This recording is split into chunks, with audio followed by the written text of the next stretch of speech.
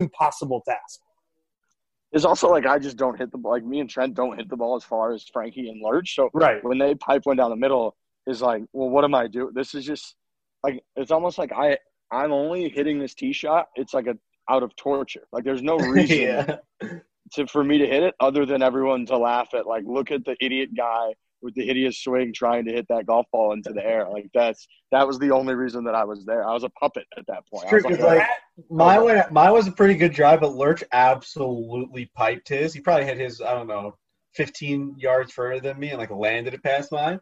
And you stepping up there, there was never a chance we were going to use your ball no matter how good you hit it. Honestly, Lurch hit it so well that there's nothing you could have done that we would have used your ball. And normally in that situation, you'll just be like, well, I don't need to hit one because Lurch has already got one down there, way, way down there. But it was the first tee, so it's like, all right, I guess I can hit one. Yeah. It would have been very funny if I just walked off the tee. It was like, yeah, no, I'm not. But right, like, what are we here to do? We're here to laugh at Riggs hitting a horrible tee shot like this. I have to hit this shot. So that was all in my head with Darius and Jake and Morgan and Hardy all chirping us the whole time. But it was pretty surreal because, I mean, on a golf course, you can't hide. Over the course of 5-6 hours, like, you're going to mingle, you're going to chit-chat with these guys. So it just became by the 5th or 6th hole, it's like we're on the tee box while people are hitting, and we're just chatting with Hardy and Morgan. And at one point, like you're saying, Frankie, like, Morgan and Hardy were just talking, and then they're like, yo, Riggs, we were just chatting, like, how do we get one of those hoodies, like one of those Barca hoodies? I'm just like, you guys can just get anything in the world. Like, you could ask somebody to just get you like a moon rock and they'll just make it appear. Like, you guys are megastars. What do you mean? How do you get? I'll just give you whatever you want in the entire world. But they were just normal dudes. Hardy rolled in his Morgan rolled in his pickup truck, just the most predictable, like, expected thing, blaring music with no care in the world, and was just playing golf with us. So the whole thing was wild. In terms of the actual golf, I thought that we, again, played more clutch than I expected. I think that a lot of people thought the first time we did it against Kiz, it was a little lucky.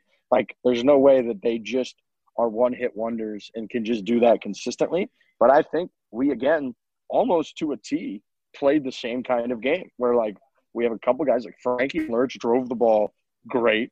Trent got into a groove where he was able to hit some fairways when we needed it, even though he had the draw going in the middle part of the round, which I like to see. I don't think I'd see you drawing the ball before like that, Trent. I don't think I've seen myself do that. I was stunned. It was happening on the range, and I was hoping that it wouldn't carry over to the actual round, and boy, did it. It kept doing it all day long. I don't know what I was doing differently. I didn't think I was doing anything differently, but the ball had a completely different flight. It worked out a couple of times, but, yeah, no, I was stunned by that as well. And then we were able to hit good chips, good putts when we really needed them, and we just won. Like, there's really nothing anybody can say. We just were better than they were yesterday. And I think that the next test, I mean, I know Paige Sporanic was chirping that, like, her and her girls are going to be able to beat us. People are asking us, like, if you played Tiger Woods at Paynes Valley, would you guys just play straight up and would you guys be able to win? And I think the answer is, like, absolutely we'd be able to win. Like, we're just better than people right now. So that's sort of where the four-man scramble's at. Quick reminder that the golf season, fall golf, one of the best times of the year to play any golf. You're going to get fall foliage here real soon. Make sure you're booking your tee times with Supreme Golf. If you're not doing that, you're just a moron. You don't have a brain. The reason for that is because they have every other tee time app you've ever heard of, all the other websites. It's just aggregated under one umbrella. Plus, they have thousands and thousands and thousands more options. So you're just you're limiting yourself. You're not giving yourself the options. You're not giving yourself the deals, the rates, the discounts if you use somebody other than Spring Golf, and that would make you a complete and total moron. So don't do that. You go to springgolf.com/barstool, and we're going to remind you that the Supreme Golf Barstool Classic Sweepstakes, it's live. If you're not in the Classic right now, it's fine. You can go to springgolf.com/barstool. You can get into the championship by booking tee times with Supreme Golf. So big thanks to Supreme Golf. Go check them out. Okay.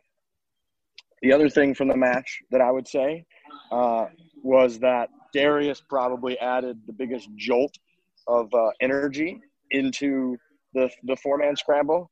And I think that we really needed that because I think even though he left on like the 15th or 16th hole, I think he was just going to leave after we took a huge break at the turn where we went to one of those comfort stations and we're all pounding like bacon and cheeseburgers and stuff. And I think Darius was literally about to just walk off the golf course at that point. So I was very happy he made a long putt because I think we would have lost him. Yeah, so Troubadour, we haven't really talked about the golf course much. Troubadour was the craziest country club vibe I've ever been at. I don't know, it's probably the opposite of that old, crusty, walking on eggshells place that I've ever seen, the most opposite I've ever seen. Yeah. I mean, it's a playground for country music stars and professional golfers, and I think Brady plays. I mean, all these superstar people, high level people, go to this place. It's a Discovery property, which I guess now I'm learning more about these properties and people that own these places. Discovery likes to go in and take over golf courses or build new ones on land and have that relaxed vibe where you can go out and fucking take a shirt off, or it's not in the rule book that you should do it, but they just don't care. There's no rules. There's no walking on eggshells. There's nothing that's crazy.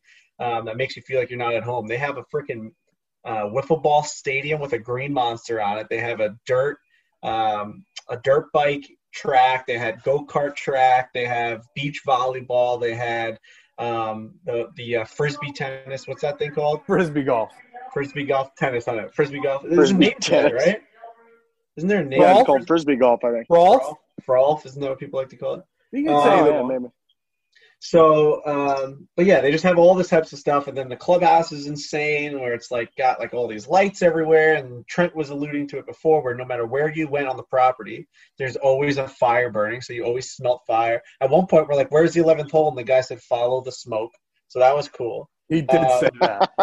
Follow the smoke up there on the top of the hill. He specifically said, "Head north and follow the smoke." Head north and follow the smoke.